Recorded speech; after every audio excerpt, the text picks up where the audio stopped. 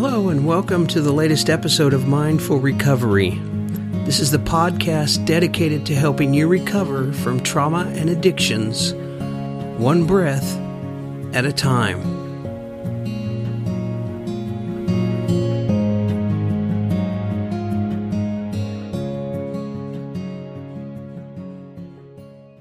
Hi, and thanks for being here once again at Mindful Recovery. I'm glad you're here. This week I've got an interview with Michael Weinberger, who is a really interesting story. You know, he was diagnosed with bipolar disorder and has addictions, and life got really out of hand for him.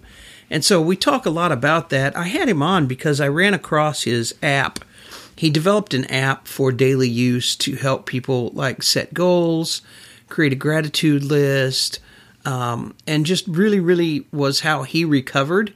And he's a software developer, so I wanted to have him on and talk about his life story because it was interesting and give you an opportunity to find his app because I think it could be a very helpful tool in your recovery. This is not an advertisement. I have not started taking on ads yet. When I do, it'll be an intro and an outro, but I will never, ever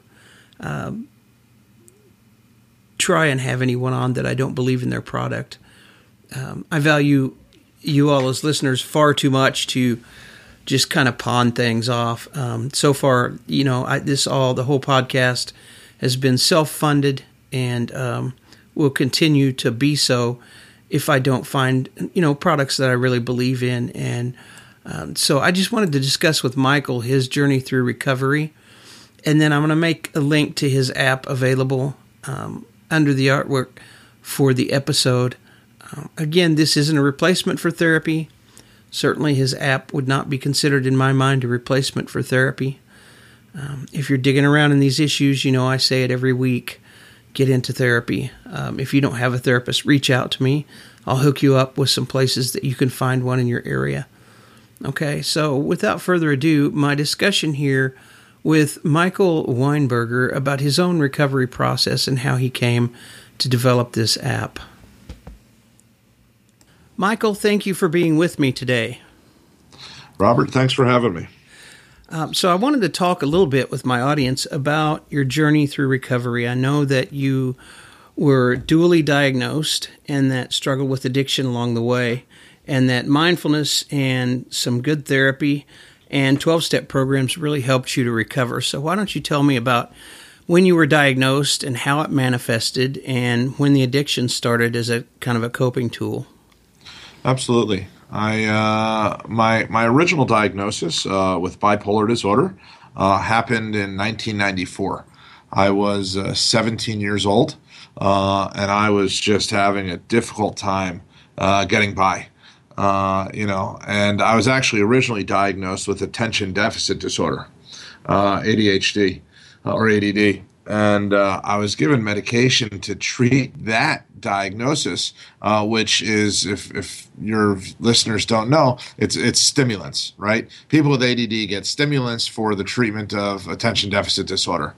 And someone like myself who suffers from mania, the last thing I needed in my life was additional stimulation.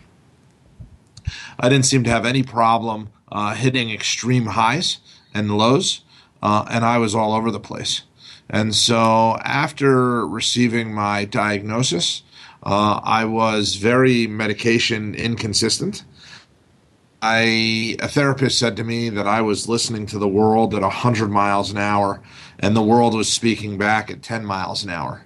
And so if you could imagine, I was having a very difficult time with personal relationships. I was having a difficult time in high school, which manifested itself to being difficult in college.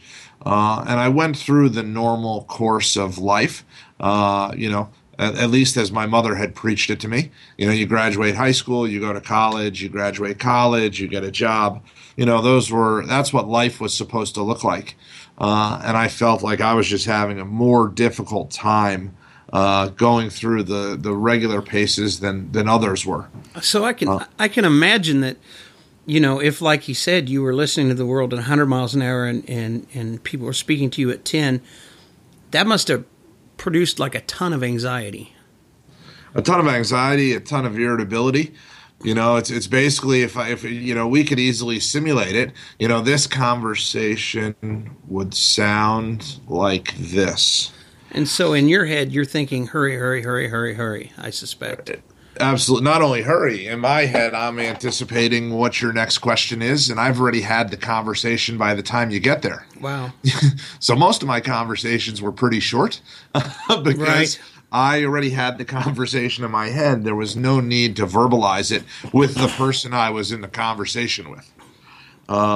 It ended up getting me, I ended up being a very high achiever, as well as getting thrown out of college, expelled from a college. Because of that inability to sit in a classroom. I had difficulty in high school, not from a grade perspective, but from listen, teacher, are you just going to read this book to us? Because if so, I could do that on my own, kind of confrontational perspective. And I found that, I was just struggling. Unfortunately, like many people that are diagnosed, rather than turning to your medication treatment plan that your doctors are giving you, I turned to self-medication. And so I would think that if I took all my meds on Thursday, it would make up for not taking them Monday, Tuesday, and Wednesday. And so just as a disclaimer, that's not how medication works. Your doctors do know medication requires, regularity and consistency. But I had turned to alcohol. I had turned to very casual drug use just to kind of manage the ups. Fortunately, I was diagnosed with bipolar disorder type 1. So I spend a lot more time, probably 80% of my diagnosis, in a manic state. And to just help define that, mania for me is irritability and rage and unrest and enthusiasm, unbridled exuberance. But it's not always just happy, happy, happy. It comes with a lot of road rage and frustration that I can't seem to articulate. Well, it seems to me that if the stimulants were prescribed but they weren't working to slow some of that down, then it's possible the ADHD was misdiagnosed and confused with what was going on with the bipolar cycles. That's exactly right. If I didn't say that out loud, I'm sorry. That's exactly okay. Right. I was misdiagnosed with ADD. Oh, okay. Right? And so after a few months of, being given a stimulant and all of a sudden driving, 50,000 miles without a need to sit down and stop, and an inability to be found in the same place for more than an hour, we came to the realization that that's not my diagnosis. Right. That's incredibly common, unfortunately. Right. And so my diagnosis was bipolar type 1. And so now I have a lot of these manic tendencies as part of my diagnosis. And the last thing someone with mania needs is an additional stimulant. Oh, right? Yeah. My brain is my stimulant. And unfortunately, the brain sciences aren't a perfect science, right? It's not like I broke my arm, you take an x-ray, you see my broken arm. I come in and describe a feeling or a series of behaviors, and we try and treat them based on the symptomology of the illness. So, when did the substance use begin as a coping mechanism? When did that start for you? It was probably late high school, certainly all throughout college. I probably had my first set of drinks in my senior year in high school. And when I started to realize I wasn't like everyone else, three of us guys would get together for, to go camping or something. And, I'd bring, 2 cases of beer for 3 people, right? Because I just thought I didn't want to run out. I wanted to make sure there was enough. And so it never became a daily thing for me, but it became a binge type behavior for me because I had impulse control issues, right? So it was either drinking to excess or driving to excess. So I was pulled over multiple times in excess of 100 miles an hour. I had my license suspended. But for me, I was just trying to satiate all of the thoughts and feelings that were going on in my mind. and I couldn't figure out how to do it. By the time I got to college, there was some pot smoking to see if I could slow myself down, and that had worked. And so without a consistent medication regimen, substituting depressants like alcohol, like marijuana, was helping me. Unfortunately for me, I didn't start using my psychological medication for 15 years after my diagnosis.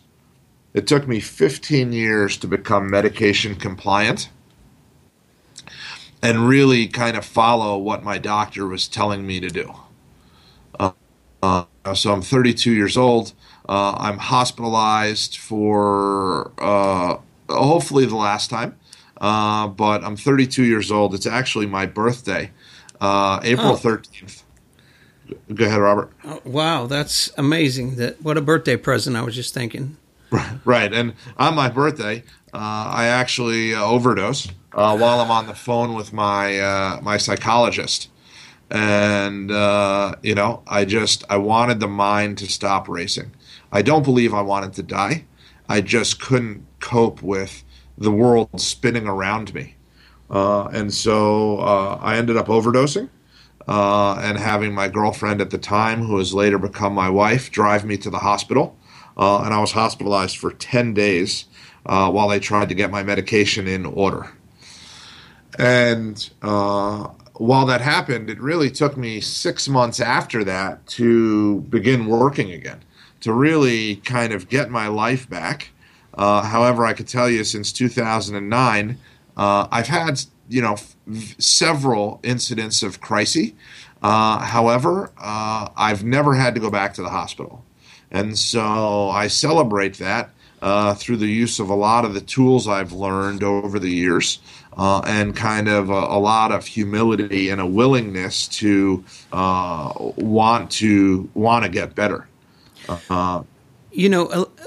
That involves, it seems to me, a lot of being willing to ask for help, which involves in turn believing that it will be there. It sounds like your wife, for one, and probably a few other people stepped up, and you were able to form some relationships that made you believe maybe you had some help if you reached out for it. That's right. And I have, my girlfriend turned into my wife. My mother has been a significant supporter of my diagnosis from early on. My brother has been phenomenal. I have a business partner who actually understands me as well as anyone could. There's many days, actually just recently in 2015, I'm in the middle of an episode. The pharmacy had sent me the wrong dose of my medication. And I'm dealing with this issue, and there's a lot I do that has become very habitual, which I could talk about in a few minutes. But one of those things is getting up, starting my day, getting going, driving somewhere. Right? Whether it's to a client, to an office, to a coffee shop, just starting the action of moving. And I start and I'm driving to a sales call and I'm absolutely hysterical. I'm in tears. I don't want to live, but I don't know anything different. So I've trained myself to get up and start. And so my partner calls me and he says, "What are you doing?" And I'm crying. And I'm like, "I'm just crying here. I don't know. I'm going to a sales call." And he says, "Well, why don't you take a few days off, right? Why don't you take a week off and just focus on yourself?" And I said, "Well, I wish I had that luxury. But for me, I just don't have that right now. I need to do something. I need a game plan." And so he jokes and he says, "Well, are you going to go into the sales call crying?" I said, "I'll be honest with you. If that's what they're buying, that's what I'm selling." I said, because at this point, I don't know what else to do. Right. And if they're willing to buy it, I'm just going to show up because I have found that I spent so much of my life dealing with self-pity and negative self-talk and envy and comparing myself to others that I'm done with that. That got me nowhere. This comparing my insides with someone else's outsides was only hurting me. And so I created an app that helps me practice these things every day, and I just decided I'm going to go into this and just be who I am. That's And go that's ahead. fantastic. So tell us about the app. That's a good place to jump off. I really want to get to that because I think it's something that my listeners might find quite useful because it helped you in your own recovery. What was your process of developing that? What made you decide to do that? And then what does it do for you and what does it offer us in recovery? Absolutely. I'm a technologist by trade. I build software. I have a software company myself, a technology company. And one of the things, I've been in therapy since I've been 7 years old. My parents got divorced and I went to therapy. And I think that's just how things worked in the 80s. So I don't fault anyone for that. But they were trying to figure out how I was going to deal with all this anger and out of control emotion. I just think my diagnosis happened much later than it actually presented itself. But the bottom line is, I like to create solutions, and I created an app. It's called A Plan for Living, and it's at aplanforliving.com. I trademarked what I call the happiness formula. And the happiness formula is gratitude plus spirituality plus mindfulness equals awareness, and awareness equals happiness. And I created the tool to really be a complement and a supporter of mine, whether I distributed it to the world or not, right? Because I had learned through therapy that everyone has problems. And most of the time, we don't fail in therapy, right? Most of us aren't picking up a drink at AA. Most of us aren't doing negative self-talk while we sit in therapy and talk to a therapist. When do we fail? We fail in between meetings, right? We fail when we don't have that resource, that safety net to reach out to. And what I had learned over the years was I needed to become my own safety net. And I needed to incorporate all of these wonderful principles of treatment into my life. And so if one were to look at cognitive behavioral therapy and dialectical behavioral therapy and 12-step recovery and mindfulness, each of those have great core principles. And some of us are able to use one of them, and some of us require more than one of them. And I created an app which is a complement to those four modalities, right? So you can use cognitive behavioral therapy and treatment with my app. You can go to 12-step meetings and use my app, right? They're not mutually exclusive. And so what my app does is it allows you to start having a genuine conversation with yourself. It allows you to start finding your own humility, and it allows you to start to recover without judgment, right? How often haven't we said something in a 12-step meeting or to a therapist for fear of even the rolling of the eyes or the shocked look, right? But we might think and feel things that we genuinely think and feel, and my tool is a way to get those things out of the way so you could see what they look like and feel like, right? And so A Plan for Living is based on a very simple premise. When you wake up in the morning, it asks you a question: how happy are you? And it rates you on a scale of 1 to 10, self-reported. 1, you're not getting out of bed today and you can't deal with life. 10, you're getting out of bed today and you're taking over the world. Most people are going to fall in between 1 and 10, right? Most people. And so many tools that are out there, so many people are just teaching themselves, how do you feel? I want to take that one step further. How happy are you? Right? Let's put that positive spin. Let's start you moving in the right direction. Right? And then once you ask yourself, how happy are you? There's 3 simple steps. The first step is a gratitude list. And I'll tell you something, when I first started using the tool and building the app, and I was asked to create a gratitude list by my therapist, First, it was the most awkward, uncomfortable experience of my life. It always is. Absolutely. Right? I was like, I'm not humble enough to say that I'm grateful for my life, and I'm not comfortable enough saying that I actually am grateful for anything. There's my first. there's Go ahead, a Robert. there's a reason it's hard for us as therapists to get buy-in on that particular exercise. It is not. It is not easy. It's not how we're used to thinking. Right. And not only are we not used to thinking that way, sitting in the room with someone and trying to articulate it was even that much more difficult. Like my first gratitude list was, I'm grateful I'm creating a gratitude list. I'm grateful my list is done. That's what my list looked like. Yeah.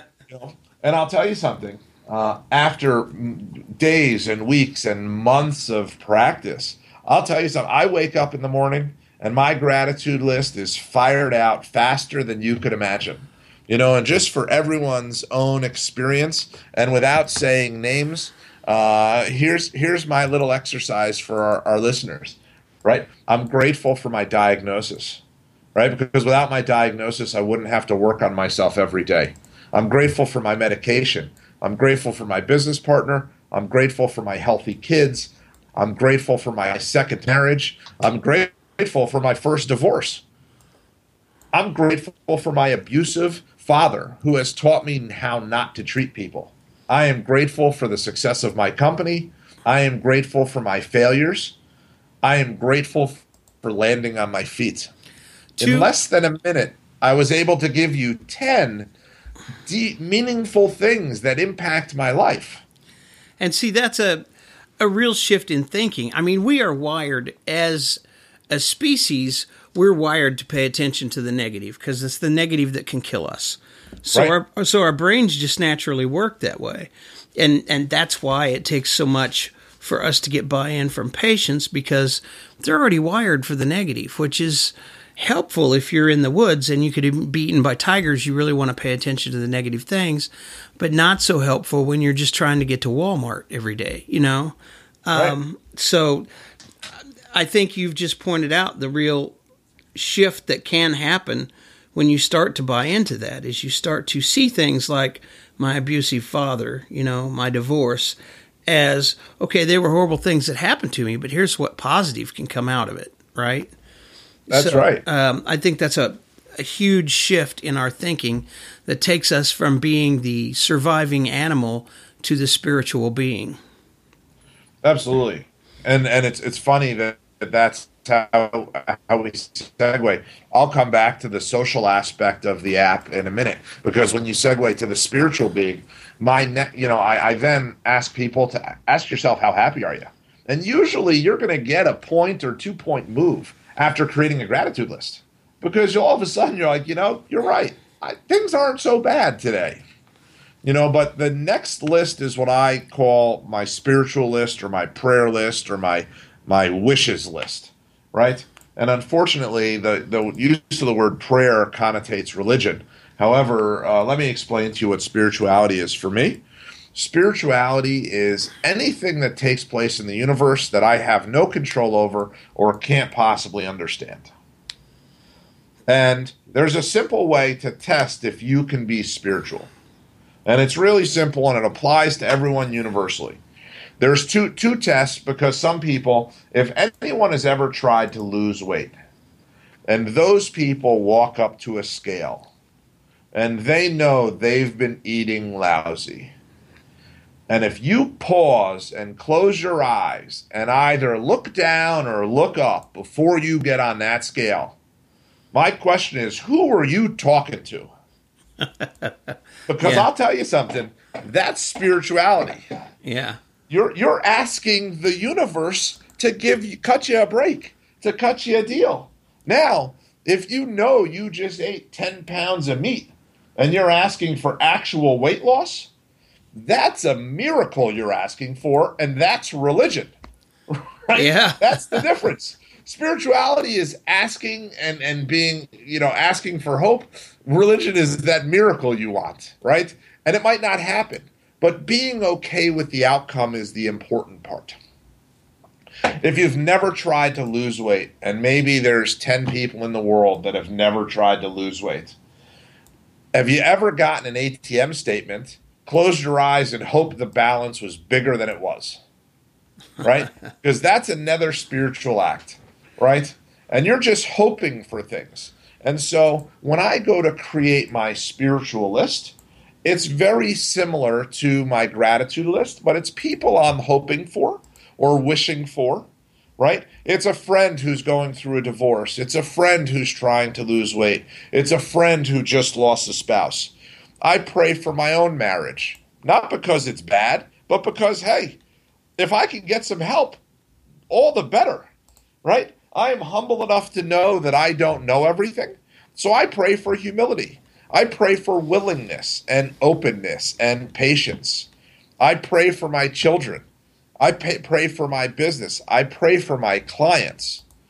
And I'll tell you, I'm able to create 30 things I pray for before I even have to start struggling and thinking about people, right? And I'll tell you, what it helps me do is it really helps me rewire my brain to start interacting with the world differently, right? So the act of asking myself how happy I am and starting out with gratitude and praying for others, all of a sudden, rather than wiring and rewiring and reinforcing my brain to protect my own self-interest, I start to rewire my brain to find joy and happiness and contentment and acceptance in how the world is and how the world is presenting itself to me. And I start to realize that I've become really aware of who I am as an individual, right? And rather than praying that I get paid by my clients, I find that I'm starting to pray that my clients succeed, right? Because who would you rather do business with? Someone that's going to pray for you and hope for the best and continue to deliver?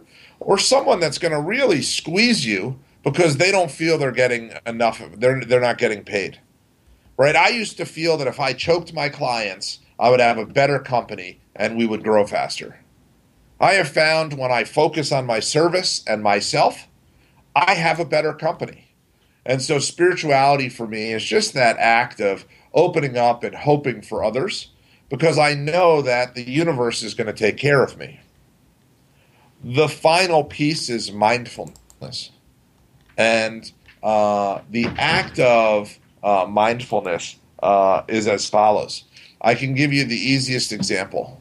Mindfulness is coming into contact and touch with your own body so you are aware you're living in the present moment. And so imagine yourself getting cut off by someone in traffic and you immediately experiencing road rage and you immediately wanting to chase that person or scream at that person. A mindful activity would be to take a deep breath and accept that that incident has already passed, right? Mindfulness is the acknowledgement of things that have gone by. And so if you can anger yourself into that having that guy uncut you off, right? You could literally produce enough anger to make that guy reverse and uncut you off. Well, then I'm interested in what you're selling because that's never happened to me. I've never created enough energy and anger to undo something from my past. Right? However, I've created enough energy in the practice of mindfulness to accept what has taken place and determine what I'm going to focus on going forward. Right? And so I will give you the analogy because of dealing with dual diagnosis. I could get angry at my father and his treatment of me, and I could waste all of that energy from finding true happiness and peace and acceptance, or I could accept that that has happened in my past and start to move forward from that. And so throughout the day, I'm challenged with mindful experiences all the time, right? I get upsetting emails from clients. I get upsetting calls from my spouse. I get upsetting everything. People cut me off. I was on a plane the other day and I knew where my seat was, and the people, they were very nice people, but they were telling me I was wrong. And then someone else from another row tried to get involved. Yeah. And I'm thinking to myself, wait, I don't understand. The old Michael would have started to get really angry. And the rewired Michael was, here's a statement of fact. I have a ticket. Here's where my seat is. I could expend energy on trying to prove a fact, or I could take a deep breath and enjoy that I'm here with these other people, and that I have the money to fly on a plane, and I'm coming home from a long week on business, right? I could be grateful that I'm going to see my kids in 2 hours. Now, the question I have for people is, do you want to spend your afternoon getting angry at the people you're about to sit next to for 2 hours? Or do you want to smile knowing you're going to see your kids in 2 hours? Because I'll tell you, I used to be the angry guy. It got me nowhere. It got me nowhere. And now that I'm the happy guy, I actually showed the people that were sitting next to me pictures of my kids for the trip. Right? That's the outcome I was hoping for. And so for me, mindfulness is all about accepting where you are, what you're doing at the present moment, and being present in life. The final piece of my app is goal setting. And so what I find to be so important about goal setting is not to have these long range goals that are unachievable or unattainable or incomprehensible. The most important part for me, in addition to alcohol and casual drug use, I deal with food addiction. And so I didn't talk about it earlier. I've gained 155 pounds twice in my life. I've lost it twice in my life. And so I would resort to beating myself up and binging and compulsively overeating. You and me both, we have a similar background where that's concerned. I tell people all the time, I have lost and gained enough weight to make the Chiefs front line. Right. And it is frustrating because it is a way of dealing emotionally at times instead of being able to just sit in that mindful space, right? Right. So, right. And I'll let you go ahead with the goal setting. That's something that I also have to do. So I'd like to hear your take on that with the app. Absolutely. And so for me, when I look at the successes in my life and the failures surrounding weight, when I gained 155 pounds, I'll tell you how I did it. 1 pound at a time. And when I lost the weight, I lost it 1 pound at a time. So rather than waking up and setting goals, lose 50 pounds, there's not many people that wake up and lose 50 pounds. Right? So now my goal for the day is follow my food plan. My goal for the day is exercise for 10 minutes. Right? My goal for the day is to clear out my inbox.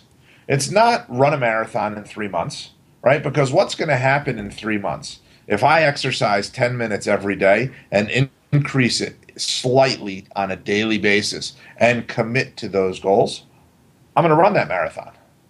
Right? I'm gonna run that 5K. Whatever it is, it's gonna happen one brick at a time. And I had a very, very wise therapist say to me, I had all of this negative self-talk because I was comparing myself to others around me. And I was 26 years old, wondering when I was going to be as successful as a 60-year-old. Well, the honest answer when I'm not in crisis is probably when I'm 60. Yeah. The second answer is, who cares? Why does it matter? Exactly. Right? And so my therapist said to me, listen, rather than worrying, he's like, you want to know how buildings are built? I'm like, listen, I want to be as rich as a 60-year-old. You're going to tell me how buildings are built? This is probably not going to be a good session. I'm like, but I'll listen. And I heard it. And he said, just buildings are built one brick at a time. And I'll tell you something. That was told to me 13 years ago. Yeah. I could tell you, I have 36 employees. I have a 7-figure business, right? I have a building that I'm sitting in, that I'm sitting on top of, that has happened through crisis, through success, through good times, through bad times, right? But the building has built itself because every day I woke up and tried to put one more brick in the building. right? And so now I'm able to reflect back, and I'm no longer comparing myself to future Michael. I'm no longer comparing myself to future anyone. I'll tell you, I love today. Fortunately for us, today is Monday, right? Because society says that today should suck for both of us, right? That's what we're taught, right? Monday's lousy. Monday's the start of a week. But for me, it's just another day, right? Because I wake up and I ask myself that simple question, how happy am I? And then I create my gratitudes and my spirituality and my mindfulness moments, and I set my goals for today. And all of a sudden, rather than looking down the abyss of starting another week, I'm now focused on, hey, I'm feeling pretty good, and it's not an accident, right? It's intentional. I'm starting to rewire how I view today, and rather than letting every email come in and upset me, I'm feeling good about myself. But for goal setting, to me, my goals today are to clean my inbox, exercise for 30 minutes, and follow my food plan. If I accomplish that, I'm a success. If I don't accomplish it, at least I wrote it down and I'm a success, right? I can't lose at this point. So much of the problem that we have with this, you make a good point when you say, when will I be as successful as the 60-year-old businessman?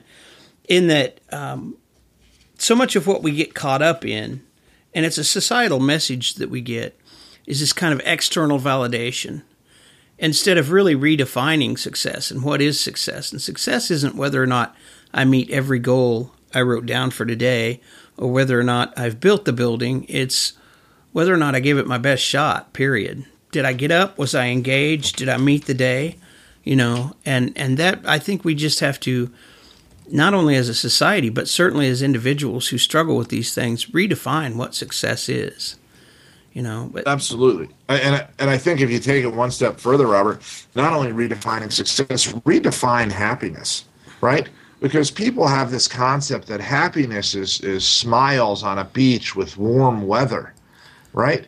For me, happiness is sitting in traffic and not caring about the traffic. Well, yeah, and the whole, it's that acceptance of what is instead of needing it to be something else. And we live in a society where drug companies would very much like us to believe that we should not ever have to suffer pain. And I tell people that with mindfulness, we learn two things. One, pain is guaranteed in life. Suffering doesn't have to be. Suffering is something we choose when we try to resist that pain.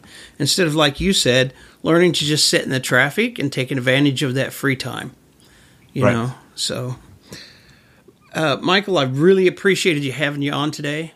I'm going to let my listeners know now that I will have links to your app, to your website, to all of those things underneath the artwork for the episode. So I look forward to my listeners being able to use that. I have toyed around with the app myself, and I think it holds a lot of promise. So I think it can be a really motivating get started and get going kind of thing for people. Well, thank you, Robert. I appreciate you having me. And just, one last piece. If anyone's interested in reaching out or has specific questions, I could personally be reached at M. Weinberger. So it's MWeinberger at aplanforliving.com. And I respond to all those emails personally. So if you have direct questions, I'd be glad to answer. Great. And your website then is aplanforliving.com. That's right. And your app is available on the iTunes and Google Play and all those major platforms, right? That's exactly right. All right. I will include that stuff underneath the episode artwork so people don't have to think about it too. Thanks again for being here, Michael. Thanks, Robert. Take care. That was my discussion with Michael Weinberger. I really appreciate Michael being on here. One last time, I'll have all of his contact information and his app, which I've looked at myself and is really a neat app. I think it could help a lot of us kind of organize our recovery. Certainly, any support we can get in doing that and making our recovery a new habit is going to help. And once again, I want to remind you that if you're struggling with building your own mindfulness practice, if you're looking for a therapist, if you have questions or ideas about podcasts in the future, please feel free to reach out and get a hold of me. You can reach me at mindfulrecoverypodcast.com. You can join our mailing list there, or you can simply contact me from there, or you can email me directly at robert@liferecoveryconsulting.com. I also want to encourage you to go to the Mindful Recovery Facebook group on Facebook, search for it, and join there because I'm posting more and more resources. In addition, you can post your questions there in an open forum where everybody might benefit from the information that you're looking for. So I am also going to start making available some free webinars that cover the brain science involved with anxiety and depression and how mindfulness can really help with those things. So I go into a lot of detail about what anxiety is, what depression looks like, how they're related, and how the brain works. So all of those resources are out there for you. I encourage you to take advantage of them.